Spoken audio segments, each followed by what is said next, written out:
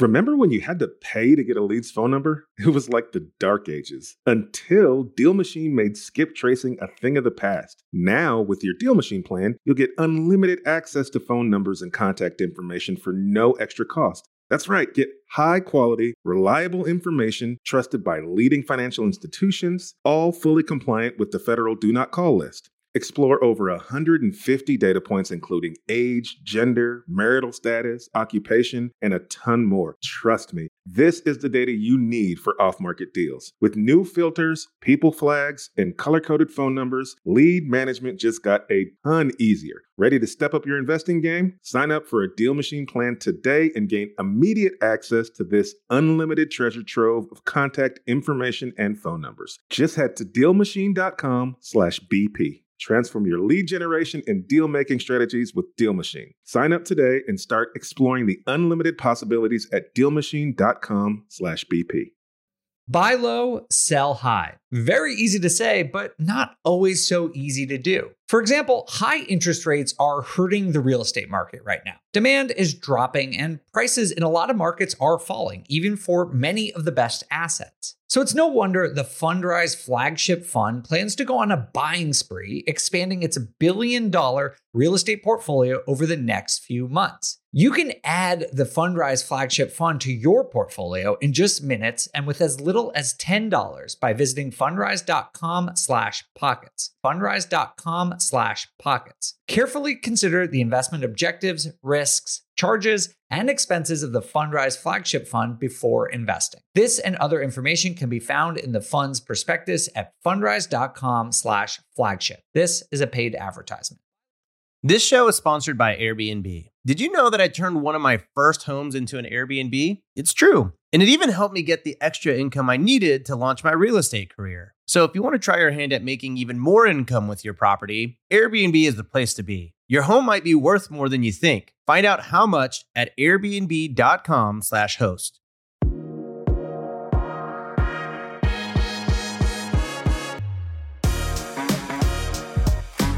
Hey everyone, welcome to On the Market. I'm your host, Dave Meyer, joined today by James Daynard. James, what's going on? Oh, just hanging in there with the confusion in life. I feel like I'm constantly confused right now. Right before we turned the recording on, I asked James if he had seen that GDP actually went up in Q3 of 2022, and I think I've scrambled James's brain. I felt like I just got smacked in the head. I was like, wait, what? Like, when you're like kind of blank out for a second, I'm like, that you just totally, I'm going to go digging deep now and figure out what's going on, because that I would not expect that this morning. No, I was not expecting it at all. And just for context for anyone listening to this, GDP, just a measure of the total output of the U.S. economy, it went down in the first two quarters of 2022, mostly driven by inflation, because the economy is growing, but not enough to overcome inflation, basically. And that definition, 2 consecutive declines of GDP, is some people consider to be the traditional definition of a recession. It's not. I've done a show all about this. The way a recession is defined is super complicated by the National Bureau of Economic Research, and they do it retroactively. They're not even trying to do it in real time. But it's funny because, like, a lot of people, myself included, when you see like two quarters GDP growth, you're like, oh, this is kind of a recession or something. But now nothing's really like changed in the economy. It still feels as daunting as it has for the last 6 months. But now we're seeing GDP growth. It's super confusing. I mean, tomorrow they're going to come out and say rates fell 2 points. I don't know. Like every morning I'm like, what's going on? This doesn't. You know, when you're like a kid and you have like opposite day and you just start doing everything the opposite of what you're supposed to be doing? Yes. I feel like that's where we're at right now. Jane was, my partner Jane was asking me something about what I thought was going to happen. And I was like, well, this is what I actually think. But since nothing makes any sense anymore, I'm just going to go with the complete opposite and just start betting against myself because nothing makes sense. Yeah, everything's going against the predictions. Yeah, nothing logically makes sense right now. It is like it's like opposite day and Groundhog's Day every day. You're like, wait, what happened this morning? That doesn't make sense. Well, I wish we had more to tell you about why this was going on, but this news just dropped and we're just confounded by it. So with that, let's get into our guest today, AJ Osborne, who's a good friend of yours, I know, and is one of the premier self-storage investors in the entire country, and he just dropped some knowledge. I really enjoyed this conversation. What did you learn about on this one, and what do you think people should be listening out for? Well, I learned that there is an oversupply of self-storage coming, just like everything else. I kind of thought it was with all the upzoning and the need for all the stuff that people bought over the last 2 years. I thought that was going to keep going up. But just like everything kind of got overbuilt, and it could come backwards. But it was a very interesting conversation. I love AJ. Me and him like to work long hours and live off energy drinks. So he's like the kindred spirits. We're kindred. Yeah, I'm in the fix and flip and multi, and he's self storage. But we're very, very similar. Awesome. Well, we're going to take a quick break, but after that, we will bring on AJ Osborne to talk about self storage. This show is sponsored by Airbnb. Did you know that a long time ago, before I ever started my real estate business, I turned one of my first primary residences into an Airbnb? And that's the extra income that I needed from Airbnb that gave me the confidence to go out and work for myself and eventually quit my 9-to-5 job. And now I have dozens of Airbnbs all over the country. I've even partnered up with the old David Green on a recent property in Scottsdale to take our portfolio to the next level. And of course, we host it on Airbnb. But you don't need to be a full-time real estate investor to start on Airbnb. As a matter of fact, I was self-managing 10 properties while working my 9-to-5 job, so I know anybody can do it. Think about it this way. You're looking for extra income and going on a vacation. Wouldn't it be great to rent out your space and let your property pay for itself while you're gone? I did this one time. I pitched my wife and my roommate, because we were house hacking, on the idea of renting out our home, and it paid for all of our expenses on a trip to Mexico City. So go and give it a try. It might just change your life, just like it did mine. And I really do mean that. Your home might be worth more than you think. Find out how much at airbnb.com/host. You're trying to close on your next rental, so why is your insurance company dragging its feet? With long lead times and never-ending paper forms, it's no wonder it takes forever to finally get a policy. Modern investors deserve better. They deserve Steadily.com. At Steadily.com, you'll get fast, affordable landlord insurance available online 24/7 in just a few clicks. You can even get next-day coverage, which takes just minutes, by the way, to obtain. And you can do it all from your phone. Steadily was founded by landlords who created insurance products tailored to the unique needs of this industry. It's their sole focus, and that's why landlords nationwide consistently rate them 4.8 out of 5 stars. So whether you've got a single-family, short-term, or multifamily portfolio, Steadily.com can secure the best coverage at the best price to protect your properties. Discover how Steadily can save you both time and money on your rental property insurance. Visit Steadily.com for a commitment-free quote tailored to your needs today.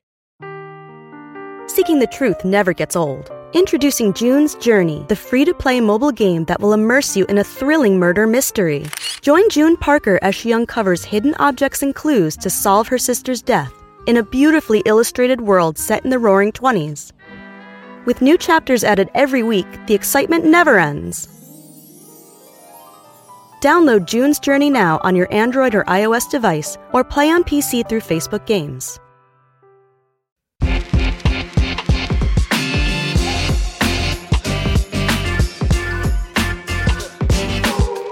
AJ Osborne, welcome to On the Market. Thank you for being here. Thanks for having me, guys. I'm excited. This is going to be fun. Yeah, it's going to be a great time. Well, for those people who haven't heard you, I know you're a regular on the real estate podcast circuit, but for people who haven't heard you before, can you give us a little background about your investing experience? Yeah, 100%. So I got started a long time ago, pre-08, and I was in insurance sales. So we managed like companies' health benefits, dollars, like we would do work with like self-funding, things like that. But it was like sales. So we were out selling corporate clients, like B2B sales, right? And that meant we had really unstable incomes. So I got paid only I didn't have a base income, right? I got paid on commissions. It was a good gig, but we were taxed at the highest rate. And we also had wildly fluctuating income. So we were making good money, but we had to live on very little. Me and my wife had to literally live on like 30% of our income because we didn't know what, it was So it was that was the life that we were living at the time, and it was like, we got to offset this. We got to do something here. I guess I kind of thought like this is financial freedom because I was in control of my time, everything else, but it really turned out to be more of a slave because I had all these bosses. And so we were just trying to get out of that rat race and try to protect my family with actually steady income. And we needed some tax benefits because we were hit at the highest rate you could possibly imagine of anybody. So we started to get into real estate. And when we were looking at real estate, everything I did, because we were on commission basis, was cash flow. So it was just all cash flow basis. I didn't understand anything about this real estate world and equity, right? So when we started looking at deals, we were looking at like single family homes, multifamily. I didn't understand how people were buying them. It didn't make sense to me how people were making money when I'm like, I haven't seen one deal that cash flows, right? And what year was that? This was 2005. Okay, yeah. And so we were, it was right in the heart of it. And the real estate world made no sense at all to me. So we looked and thought, how can we we were used to having an effect on income through sales. Like I understood that. I want to be able to affect revenue, but I also needed that passivity and everything of real estate. So we found an asset class called self-storage at the time. Nobody invested in storage. It was literally when we told people, we're like, oh, we're buying these little storage facilities in these dinky towns on the middle of nowhere. People are like, you're a slumlord? They were considered junkyards. And banks didn't like them, so we did a lot of seller financing, right? It was all, though, we were buying purely on cash flow. It needed to make us good cash-on-cash returns. And we couldn't use a lot of leverage. So we did that. We stopped buying in 07. We started in 04, Then 07 we stopped and started back in 2010. And we kept going, and we've built a great portfolio. We were doing essentially a commercial BRRRR, which we call it the bird. So I call it the bird because what we're doing is we're buying, we're improving, but then we can do something you can't do on like single family homes. And that's we can reduce risk in two forms. We can take our capital out. So the money that we put in, we go in, we buy it, we put 30% down. That's what you have to do for self-storage facilities. You'd take that leverage out. We'd get no prepayment penalties on it. We would then buy assets. We could affect the revenue through rate increases, marketing, a whole bunch of other stuff that we were doing. We treated it like a business. We didn't view it as an asset. Lift that income up. 3 years later, we refinance our money out of it. So we'd get our capital back. It would still cash flow at the same debt ratio. So 30% equity, right? But we would then move that into a non-recourse loan. So I would have my money out plus my profits. And then I got that off my liability, and we were non-recourse, which means we didn't sign on the debt. So if it went under, they couldn't take us. And then we would use that money and reinvest it back into another storage facility while still owning the one, while not having the risk. And we did this for a long period of time while I was selling insurance. Me and my dad, I followed in my dad's footsteps to sell insurance. He was born in like extreme poverty. So he didn't have running water. He had to poach for food. Literally, he had an outhouse in the high rural deserts of Idaho that he'd have to walk to at negative 20 degrees. They were extreme poverty, no food. And so he used sales to get out of it. So we were both doing this, right? It was great. I was with my dad. We were selling together. We're doing everything. We were buying real estate, and we thought, yeah, man, we just hit it, right? This is amazing. I get to work with my best friend. I get to do all this cool stuff. And we were doing really good in selling insurance. And out of the blue, I became a quadriplegic, paralyzed from head to toes. And I was taken to the hospital by my wife because one night my legs stopped working. I was put into a coma, and they put me onto life support, hooked me to tubes. And when I woke up, I was paralyzed from the eyes down, and I was in extreme pain. I didn't even get to say goodbye to my kids. It was like that. And then I laid there for months on life support, hooked up to tubes. I couldn't eat, speak, drink, nothing. I communicated through blinking and these little plastic things. And I was fired from my job in the hospital. So I worked for a big Fortune 500 company based out of Chicago, and I was let go. And it was at the time it was Christmas Eve. And I'll never, ever forget it because I was in the hospital looking outside. It was a rehab facility at the time. I went in there when it was warm. And I'd moved from hospital to LTAC, long-term care. Then they finally moved me to a rehab facility. It was Christmas Eve. The snow was falling. I was going to get to go home for the first time to see my kids. They were going to open up their presents. The hospital was letting me go with an escort home. And I was so excited. And I was like, I know my wife's spoiling my kids. I just knew it. I was like, she's totally going to spoil them. Dad's been gone for ever. And I thought, I'm not worried about losing my house. I'm not worried about my wife leaving our now 4 kids. We just had a baby to go work while she has a paralyzed husband and someone else has to take care of our kids. And that was all because of that real estate. So it became something that it became my why. And then after that, I said, I'm going to teach this. We're going to allow other people to invest with us. I started the private equity side, and we've been doing that for over 5 years now. So that's my story. That's what I do and why I do it. It's an incredible story, AJ. I've heard you tell it once or twice before, but every time you do, it's both.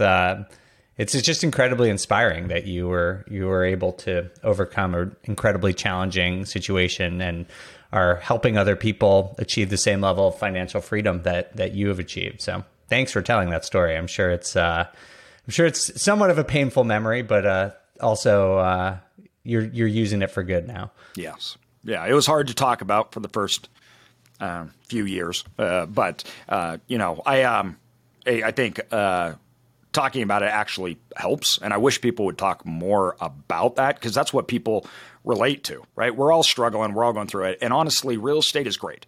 It is. But I mean, we're all doing it for a reason, right? At the end of the day, as much as I love storage, and I do, I'm a total storage nerd. I know everything about it. I own tech companies in the storage space. Started them. I started founding member of the largest co-op in the world in self-storage. I sit on boards. I have the largest communication platform, including the book and the largest podcast in the self-storage space.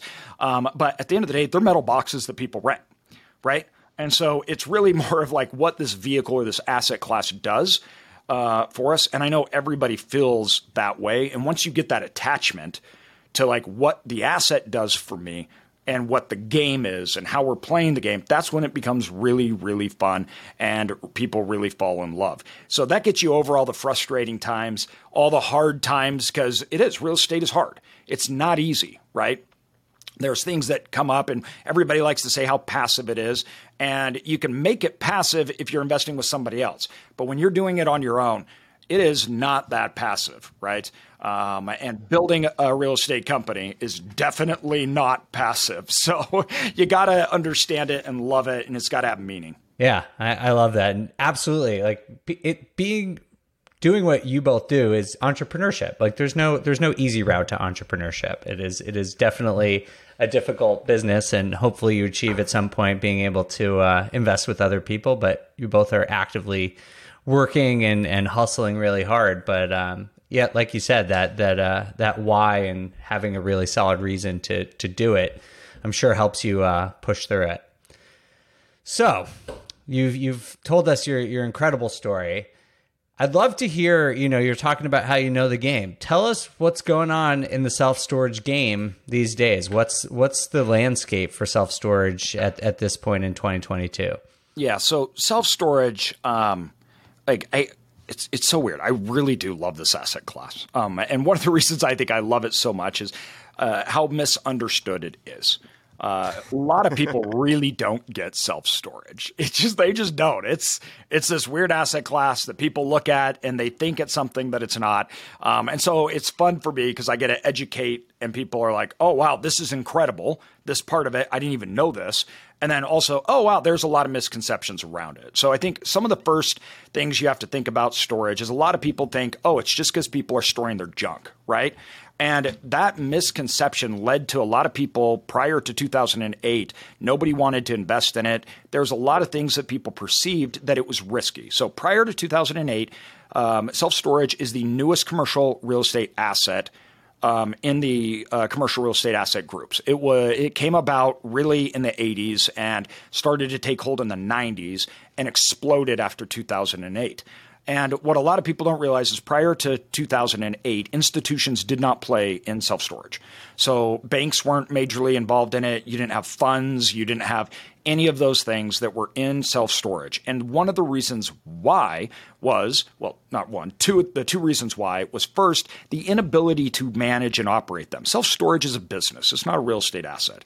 In fact, it mirrors much closer to like a retail or a hotel than it does anything else. Why? We have short-term contracts. We have lots of products, meaning units that have different people. There's different reasons that people utilize it, from businesses to everything else. So operationally, it looks super passive when you're comparing it to an apartment complex because nobody's living in it. But business operationally, it's much more complicated. I look at apartment buildings and I'm like, wow, that is so passive. Like, what do you do all day when you own one? It's, because it's just, we're marketing. You have to do all this kind of stuff all the time. So prior to 2008, there was no institutional grade third-party management. So if I'm a fund and I want to put $100 million or $1 billion into that asset class, what am I supposed to do with it? How do I manage it? And then second, it had never been through a debt cycle. So it had never been through a major cycle. So the banks and institutions and funds, they couldn't underwrite this asset class. So during the 90s, you had a boom in development of all the other commercial real estate assets, right? Everything from hotels to retail centers to the super Kmart's and Walmart's, and you had all of it, right? Everything from housing in the late 90s, it all exploded and developed. Self-storage didn't. It didn't go through a major development cycle. After 2008, you had companies like Extra Space, that's a REIT, they developed institutional grade third-party management, and it had now been through a real estate cycle. More importantly, it was the best performing asset during the Great Recession. And all of a sudden, everybody took notice because it wasn't just the best performing. It blew every other asset out of the water. As of right now, still to this day, 26 years later, it is the top performing and the lowest defaulting commercial real estate asset. So after 2008, everybody had just gotten slaughtered in all these asset classes. They went bankrupt, and they were like, we got to find somewhere to put it. I know real estate. I don't know, where do we go?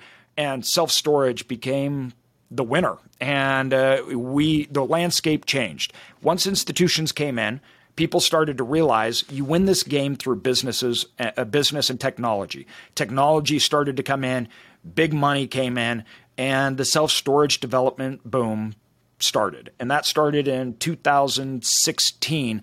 And we went from the highest point ever on development was about $1 billion prior. Every single year after that, it was like 5 times that. We hit $2-3 billion. Then we were hitting $5 billion a year. So since 2015, we've not even eclipsed. We've blown out the development of any previous high ever known. And from there, self-storage was changed forever. So prior to 2008, because that is that's interesting that the banking became easier in 2008 and 9 for this kind of product, considering what was going on in the banking market. The banks were like melting down during that time. So how were those deals? Like when you guys started looking at these in 2005, right? So you guys were looking for asset classes to invest in. You wanted a higher yield. Yeah. You ended up selecting self-storage over even other things that could also be high yield. How were those things debted though? So if it wasn't big institutions, was it all local banks or how did you take a deal down prior to 2008? Credit unions, local banks, and seller financing is how we did it. So we did a mixture of local banks, credit unions, seller financing, but it was really predicated on our income. So banks really viewed it like a home, not a commercial real estate asset. They were like, you got to pay this back. So we're looking at your income. We want to see how much money you have. And that really changed what we could do. So we had to go to cities that no one's ever heard of. We went to our first facility, that we did was Bonners Ferry, Idaho, which is literally a population 400. Nobody's ever heard of this place, right? There's more grizzly bears than there are people there. And it's just out in the middle of nowhere. So we could buy a cheap asset. We had to put a lot of money down. And the banks looked at our assets. I want to see your home. I want to see your bank account, right? Whereas today, the banks don't really look at our assets. And in commercial real estate, the financing is viewed much more on the asset than it is the person. So from there, we'd go, but they'd cap us out. Like they didn't want to lend a lot of money to us on storage. Where other real estate asset classes like multifamily or whatnot, they didn't care what your income, your debt to income was. That was irrelevant, right? Storage, it wasn't at the time. So then we would have to go negotiate with sellers, do seller financing. But to give you an idea of how much people didn't want this asset, we were sitting down on one of our deals prior to '08, and we were in negotiations with the lady that owned it. And she's like, yeah, I want a 10 cap. And we're like, yeah, we'll pay you like a 12 cap. And 2, you're going to seller finance this. And we're not going to have recourse. It's going to be at 3%. You know, I mean, it was just like, we're the only people here to buy this. There's nobody else coming. And so we had all the ability to basically set what we were doing. So those banking terms were like that. Think about this. We're buying 9 caps, 10 caps, and banks didn't want to lend money to it. But they were lending to homes, duplexes, multifamily at negative carry. And so crazy. Is that because, like, because I remember 2008, like, there was a lot of defaults going on in small storage facilities. Like, I mean, to be honest, I just blew it on a couple because it was hard to get debt on them. But is it because, do you think, like, 2008 kind of reset the market as far as, because what a lot of the operators back then were just kind of mom and pop, small, small owners, and they kept really poor books. Yeah. Like, it was like you couldn't get leases right. You didn't know what it was. The rent rolls were all over the place. Do you think that's kind of when that all changed, 2008? The defaults went up, and then the institutions and investors like you kind of cleaned up the whole business, and that's why there's more financing available? Because I remember we look at things, and people are like, we don't have leases. The P&Ls would be all over the place, and we couldn't get a loan for anything just because there was no substance. It was just like you said, a tin box on a piece of land with no real true income. I almost feel like that's like 2008 reset a lot of things. Yeah. Mom and pop is an understatement. You're exactly right. Seriously, dude. Like it was, and still we find these. I'm negotiating with a guy. He has, get this. We were negotiating with a guy with 500,000 net rentable square feet. Can you send us over your printout on your management summary? We keep it all by hand, by paper, in the office. You have to come here to our location and go through the paper. And Xerox it. And so, yeah, because that's what it was done prior to 2008. And one of the reasons that was done was because banks wouldn't loan on it. So the people that were buying them and building them, it was almost all cash. So one of the things that people don't realize, self-storage had such a low default rate. Well, at the time, self-storage debt to income or debt to value, it was like 30% debt. So they survived, but yeah, they had no debt. So of course they survived, right? But the ones that did default were ones that couldn't refinance and needed to, right? Because then, like you were saying, they have all this paper stuff. Banks were gone, and we couldn't get bank financing for self-storage it didn't become easy till like 2014, 15. So it still took a while, even because that's when institutions came. So after 2008, we had years where we couldn't get financing. And then you have all these people that either needed to refinance, they couldn't, or they had just developed storage and they were done. It was out. So we bought a lot of those people up. And so, yeah, it's very important to recognize, even though it was the lowest defaulting, doesn't mean there was not defaults. People get that confused. There was. And there were defaults at astronomically low debt. So when we're buying them, our whole business model, Jimmy, to your point, is we're going out and we're buying these things that are ran like that, and we're turning them around. We're updating them on technology. Our original business plan was this. We're going to actually pick up the phone and we're going to collect bills. That's it. We'll just pick up the phone and we'll make people pay their rent. And that was a winning strategy in the space. So it was very mom and pop. Who was even developing these things back in the 90s and early 2000s before some of the institutions got in? It was mostly home developers that were developing huge neighborhoods, and they would have these pieces of land that they didn't know what to do with, and storage was really cheap. And so they'd be like, well, we have this land, we're developing this. So we'll go throw these on. Or it had a few of the large players. So there were handfuls of large players, but 90% of the industry when we got into it was mom and pop, single operator owned. Then 10% were large guys, right? That has dramatically changed now. So through this, what we're all talking about here, what James, David, and me are talking about, is consolidation. So consolidation happened due to the change in financing, the players, and the leverage of operations and technology in the space.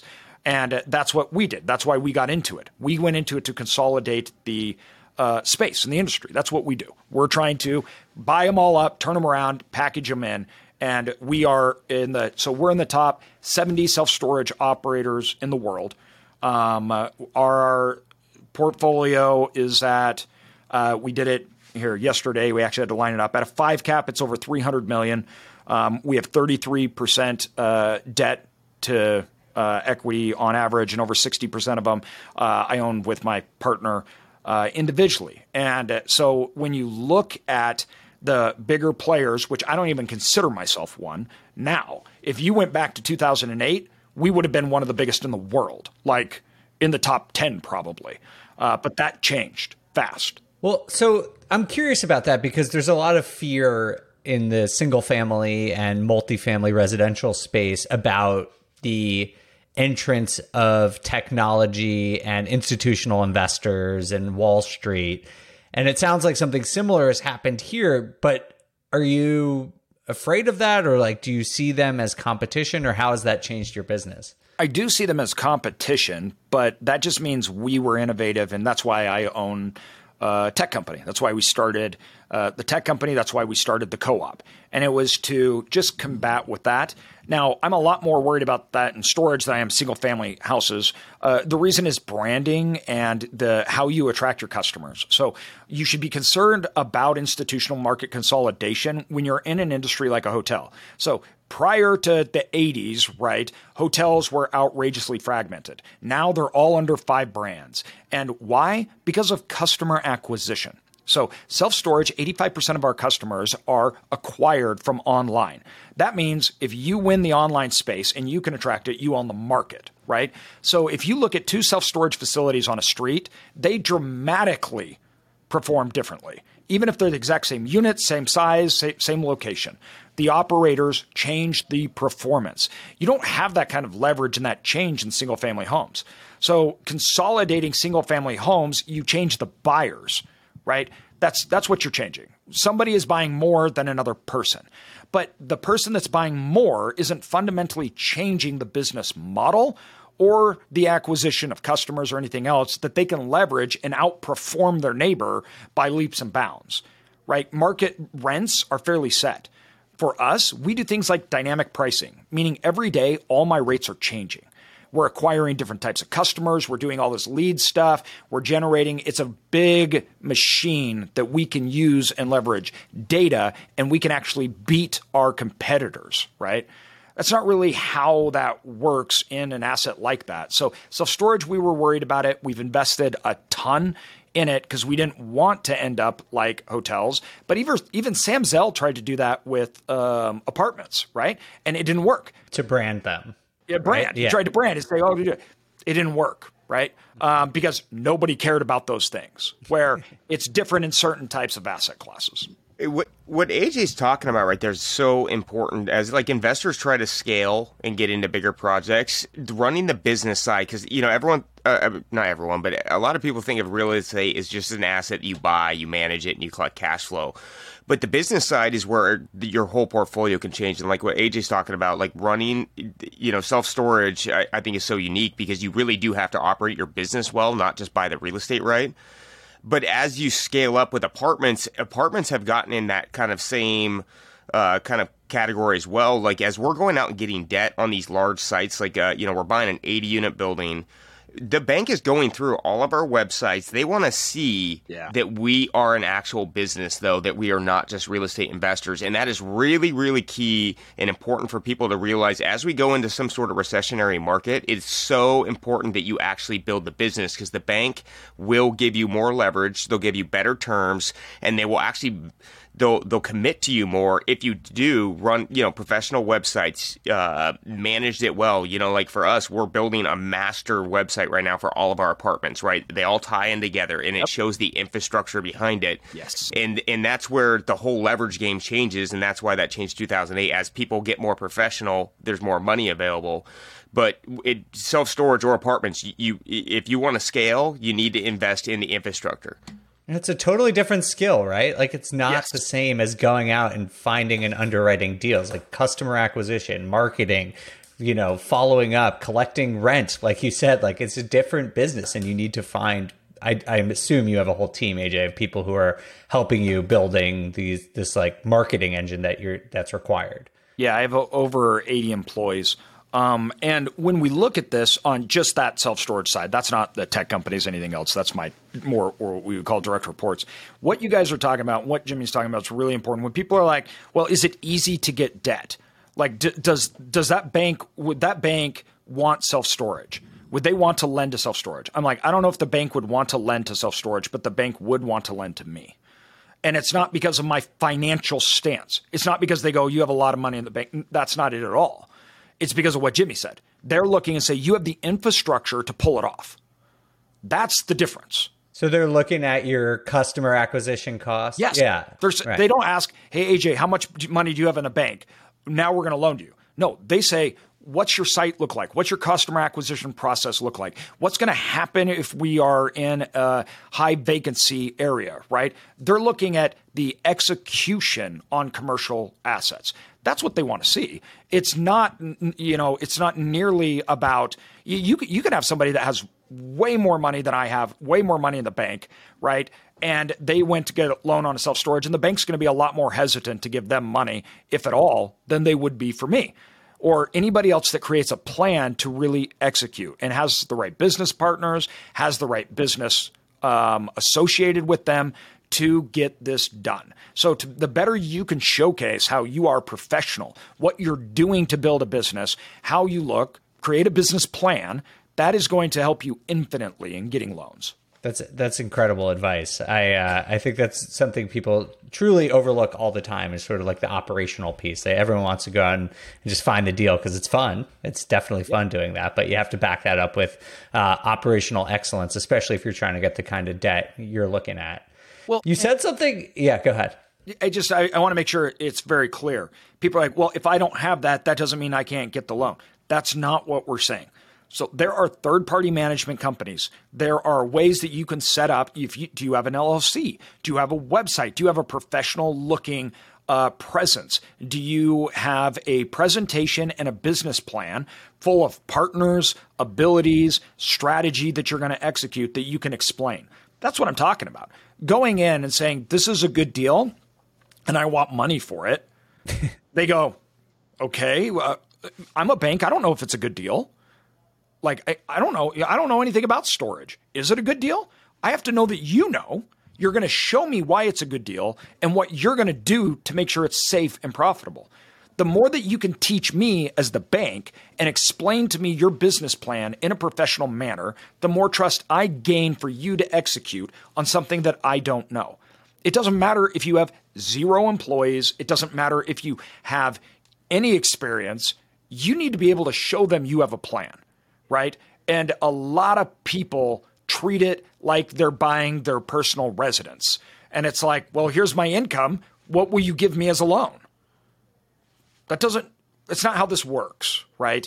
And people need to, whether you're buying a duplex, a single family, you got to start changing your mind about how you talk to banks, what your value proposition is to banks. A lot of people don't realize that, and they don't understand why banks don't want to give them money, but they're giving Bob down the street money. And you're like, I make more money than Bob. Why are you giving him money, right? Well, it's because Bob has it together, right? He's got a business plan. He has an execution strategy. He's partnered up with so-and-so. He knows what he's talking about, or at least looks like he does.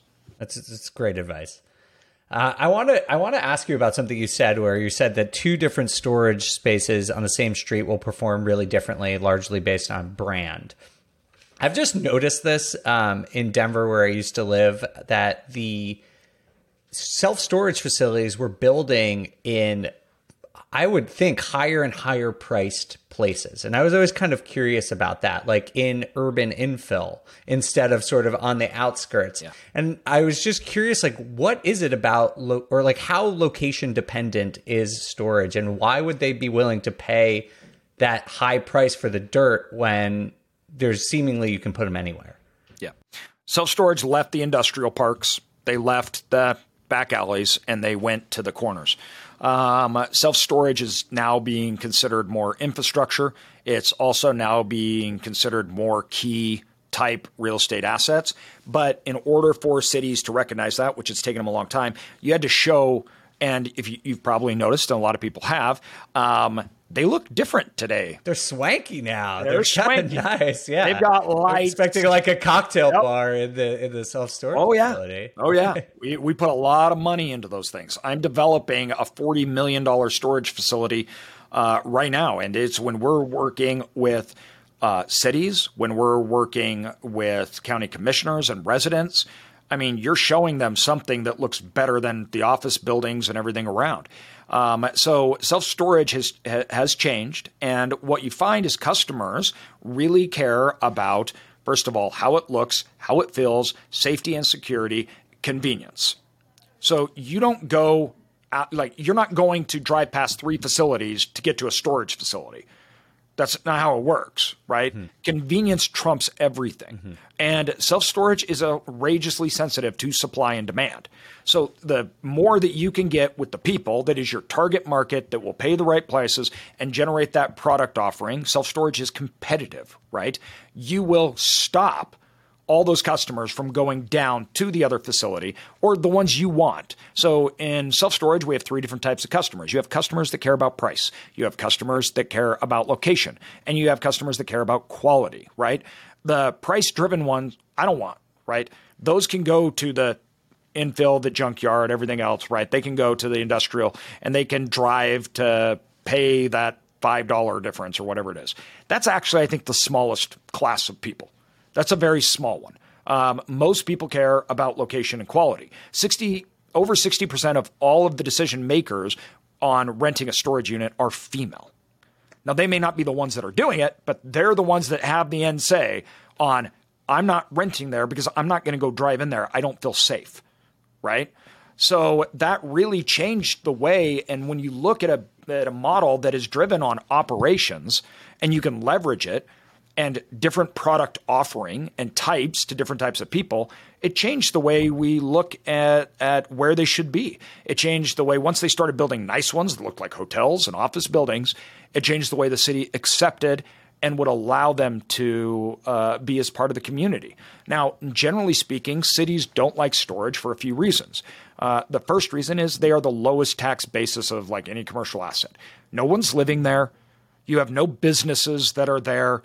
Right? As far as a per square foot basis, it is astronomically low tax revenue to the city, and it doesn't hire anybody. So cities don't generally like it because of that reason.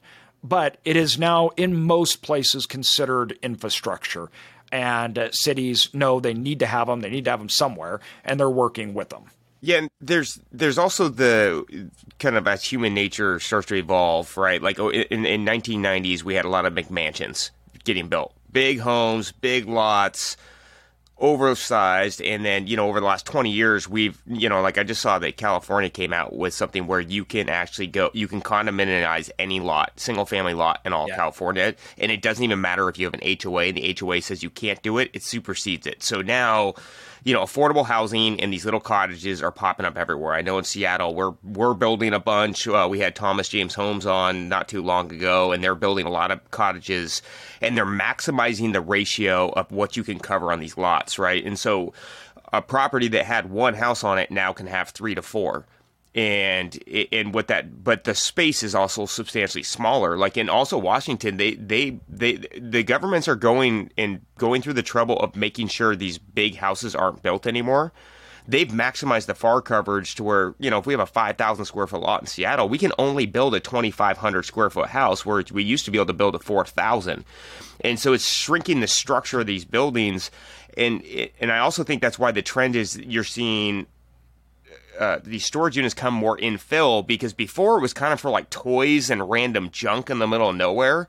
Now it's out of necessity. Like if you have an 800 square foot 2-bedroom 1-bath house, you're going to need space to stick your stuff, because a lot of these also don't have garages either. And so with that kind of transition going on, and we're seeing this kind of evolve, where's the forecasting at for that with all this, affordable, condominiumized, small lot housing is, it almost feels like the hedge funds might have known about this prior, because I started seeing all these structures go up everywhere, like in Seattle, and they weren't getting filled, and now they're in high demand. And I was actually really confused when I saw them going up everywhere. I'm like, why are these things going up everywhere? There's no demand. And then all of a sudden they start filling in. What's the forecast for that? I mean, because people are going to need to put their stuff somewhere. Either they're not going to buy stuff, or they're going to need to put it somewhere. Yeah. This is the thing. When I said, a lot of people don't understand storage, this is the thing that is the most misunderstood part of storage is demand. And the reason being is most people view storage as a product of excess. It's because we're hoarders. Everybody in America just spends lots of money, right? And they just buy tons of crap, which is partially true. It's not like that's totally not true. But it's actually, that's not the main driver. So it is an economic as well as a regulatory function that is creating demand. So as you said, people are downsizing, right? People are going into smaller areas, but also the homes, even the McMansions. So when you're in a McMansion today, you have an HOA. That HOA doesn't let you put an RV out front. When you want to go build a shop on the side, you can't do that. So we are more regulated over our real estate than we've ever been. So back in the 80s, right, when my dad wanted to buy a bunch of stuff, he wouldn't build a shed out in the backyard. And we would put our bikes in there. We'd put everything else in there, right? He can't do that. Or Bob would work out of his backyard. So Bob ran a plumbing company, and he would take his truck in the backyard in the shed and go. You can't do any of that anymore. Space is regulated, and it's downsizing, and it's expensive.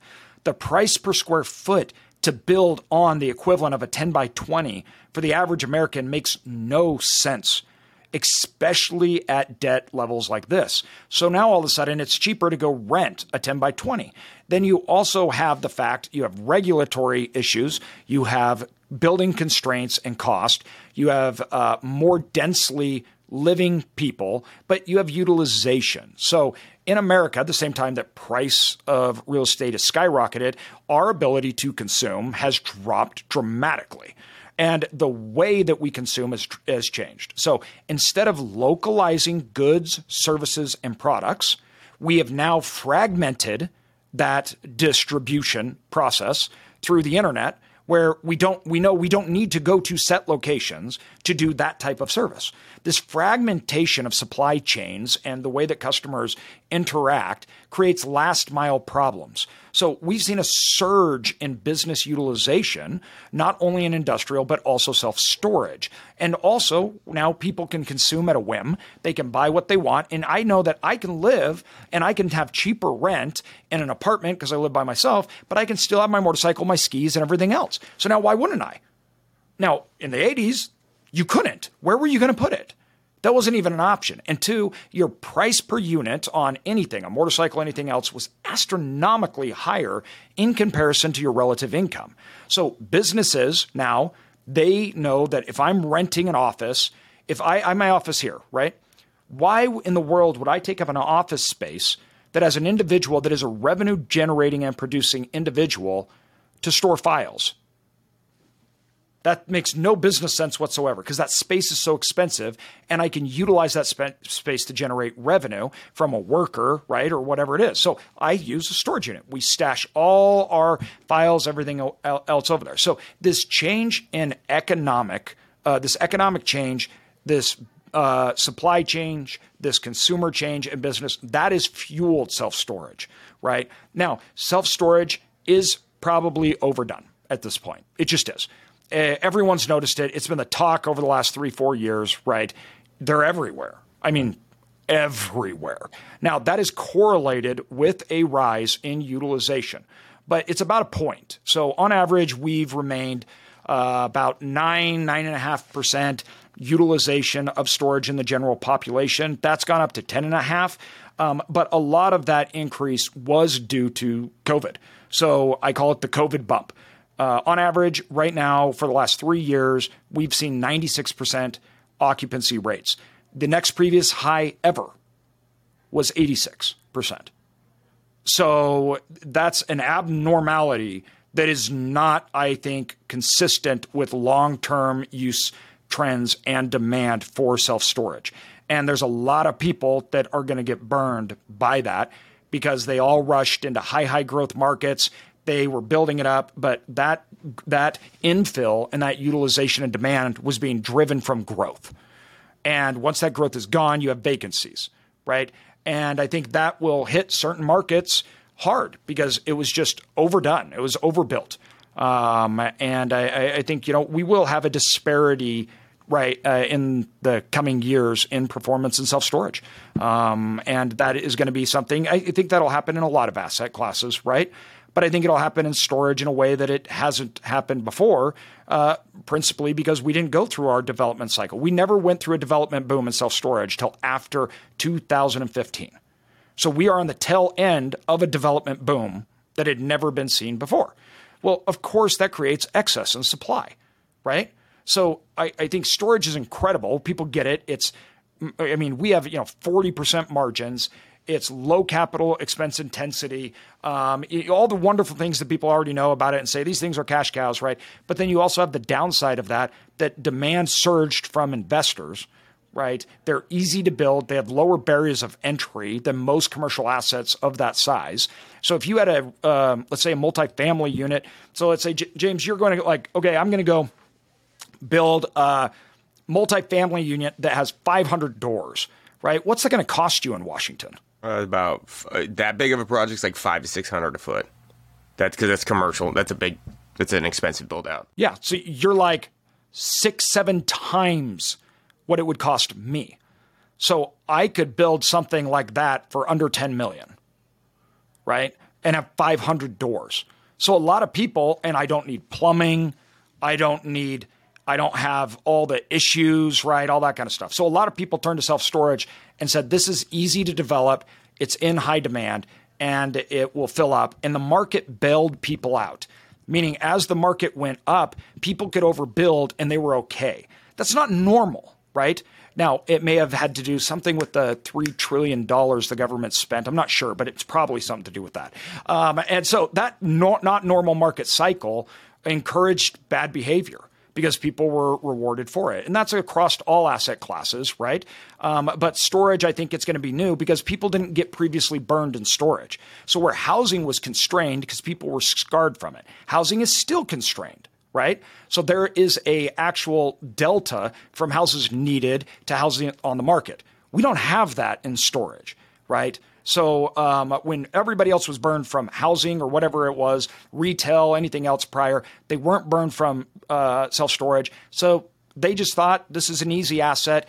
And some of those markets are going to feel that, hey, when markets don't go up, you don't just get bailed out for bad decisions. So you're saying self-storage is no different than every other asset class that has just been pumped and juiced on the performance? Like, it's just, There is no, that's, I actually kind of thought a little bit, I didn't really think of it that way because I just thought it was more like smaller class, so it couldn't get as pumped as much. But like, it got juiced.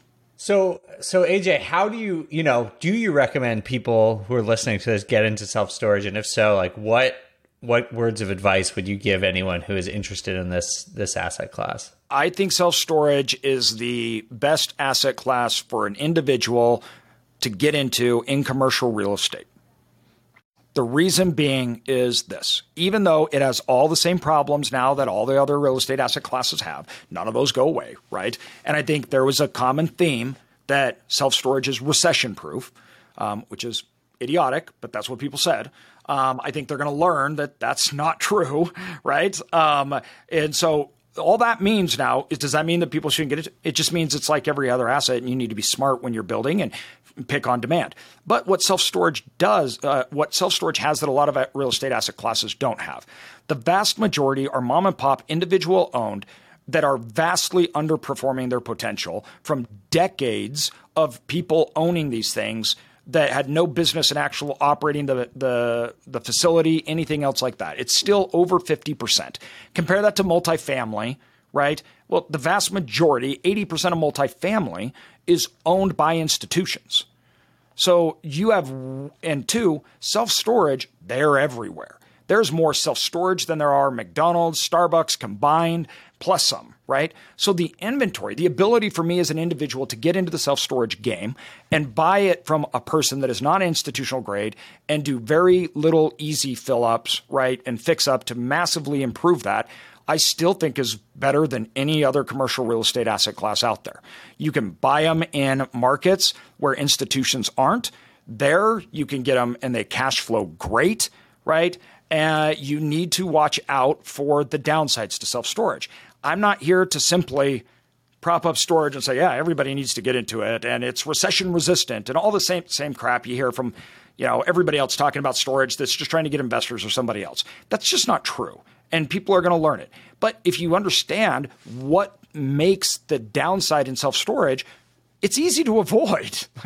Don't do stupid things. Don't go into a city where they're building 20% new inventory coming onto the market and think that you can understand demand and demand won't change, right?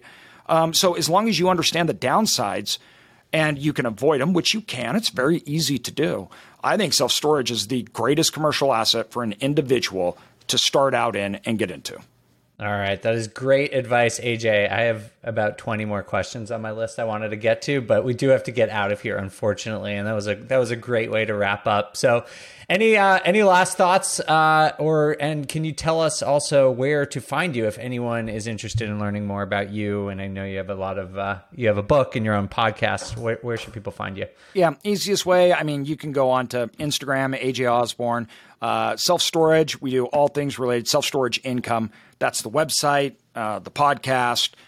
You can go jump on there and we just do infinite free information. It's all out there on YouTube, everything else that you can go consume to learn more. You can message us, email us directly from Self-Storage Income website, and you can DM me on Instagram. Awesome. Well, AJ Osborne, thank you so much for joining us. Thank you for having me on. Appreciate it, guys. Good to see you, bud. You too, man.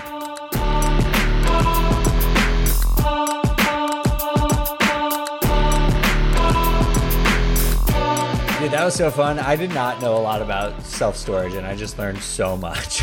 What did you think of all that? I know you know AJ pretty well, but what did you think of what he was saying?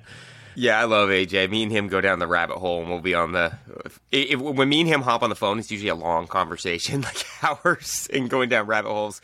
But yeah, no, I learned a lot. It is an asset class that I've always been interested in. Those high yield, like the mobile home parks, the self-storage, and just, really, you do think about just going and buying this stuff, but you need to run it like a business. Like if you're not geared up to manage it, then he kind of reiterated that make sure you put all the pieces together before you just jump into any type of asset class. Because I was thinking about getting in and I should buy one of these and see what it is, but I got a lot more work to do before I go down that road. Totally. Yeah. It actually reminded me when I first started at Bigger Pockets, my first job here was in growth marketing, which is a lot of what he's talking about, like using data to try and figure out how to acquire users, like trying to find the right people who are interested in our stuff and communicating to them effectively. It doesn't sound like a real estate business. It sounds like much more like a software business or an operational business where you need a very different skill set than I think you do just to purely buy residential. Yeah, it reminds when you look at a multifamily deal and they give you the pro forma and then their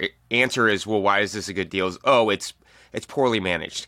That's their number one broker comment. Yeah, it's exactly. Poorly managed. That is true in self-storage, right? And that's what he reiterated. That's maybe not always the case in apartments. That's their excuse out. But if you do not run your business right, you're not going to get money, and it is not going to run correctly. So I could totally see it, right? Like I have this short-term rental. It's kind of in the middle of nowhere, and the town probably has like 15 structures in the whole town, and 2 of them are self-storage facilities, and they look like they've been there for like 200 years. I don't even know how they got to that place. And but they're full. There's like always people going in and out of them. And I'm just like, who manages that place? Like it has to be someone who's lived on that property probably for 30 or 40 years and has probably not the best. I'm just making some judgments, but probably not the best operational skill set to actually be running that business. Oh yeah, I've looked under the hood a couple times on these deals, and you're like, they have no. It's kind of yeah. I've seen some operators that are really just handshake. They're like, well, they pay me cash every month, and you're like, what? That I can't get financing on this, and so yeah, the operation is a big deal. You know, banks don't like to see like backdoor cash deals with no leases. It's usually not a good way to get your financing. Totally. I was glad to hear him talk at the end sort of about the oversaturation, because that was my number one question going into this. Like, you go to just even talk to people who are new to real estate and they're buying self-storage facilities, and that's great. But it just seems like everyone's been doing it over the last like 2 or 3 years. It's gotten like insanely popular. And I was worried about this overbuilding, but just like he said, and just like we talk about all the time on the show, it's super market dependent. And it sounds like there's still, he said, 50% of the self-storage units in the country are still owned by those mom and pops. So it seems like there's still opportunity, but just like with everything these days, you need to be a little bit cautious, especially in those oversaturated markets. Yes, watch the supply and demand. So it's always supply and demand, whether you're going to hit your metrics or not. All right, sweet. James, thank you as always for being here. Where can people find you if they want to ask you anything? Best way to find me is on Instagram at JDaneFlips or our YouTube channel at Project RE. We do lots of free flip tips, and you get to look at all the weird stuff we see on a daily basis. So check us out. You got a lot of weird stuff going on, man. Oh man, I still think I think half the reason I'm a little bit sick is just from these houses. Like this one house I bought, it's like hung on to me for 3 weeks, I think. Yeah, you got to start wearing a hazmat suit in some of those places. All right, sweet. Well, thanks, man. Appreciate you being here. If you want to reach out to me, I'm on Instagram at The Data Deli. We will see you all next time for On the Market. On the Market is created by me, Dave Meyer, and Kaylin Bennett. Produced by Kaylin Bennett. Editing by Joel Esparza and Onyx Media. Research by Pooja Jindal. And a big thanks to the entire BiggerPockets team. The content on the show On the Market are opinions only. All listeners should independently verify data points, opinions, and investment strategies.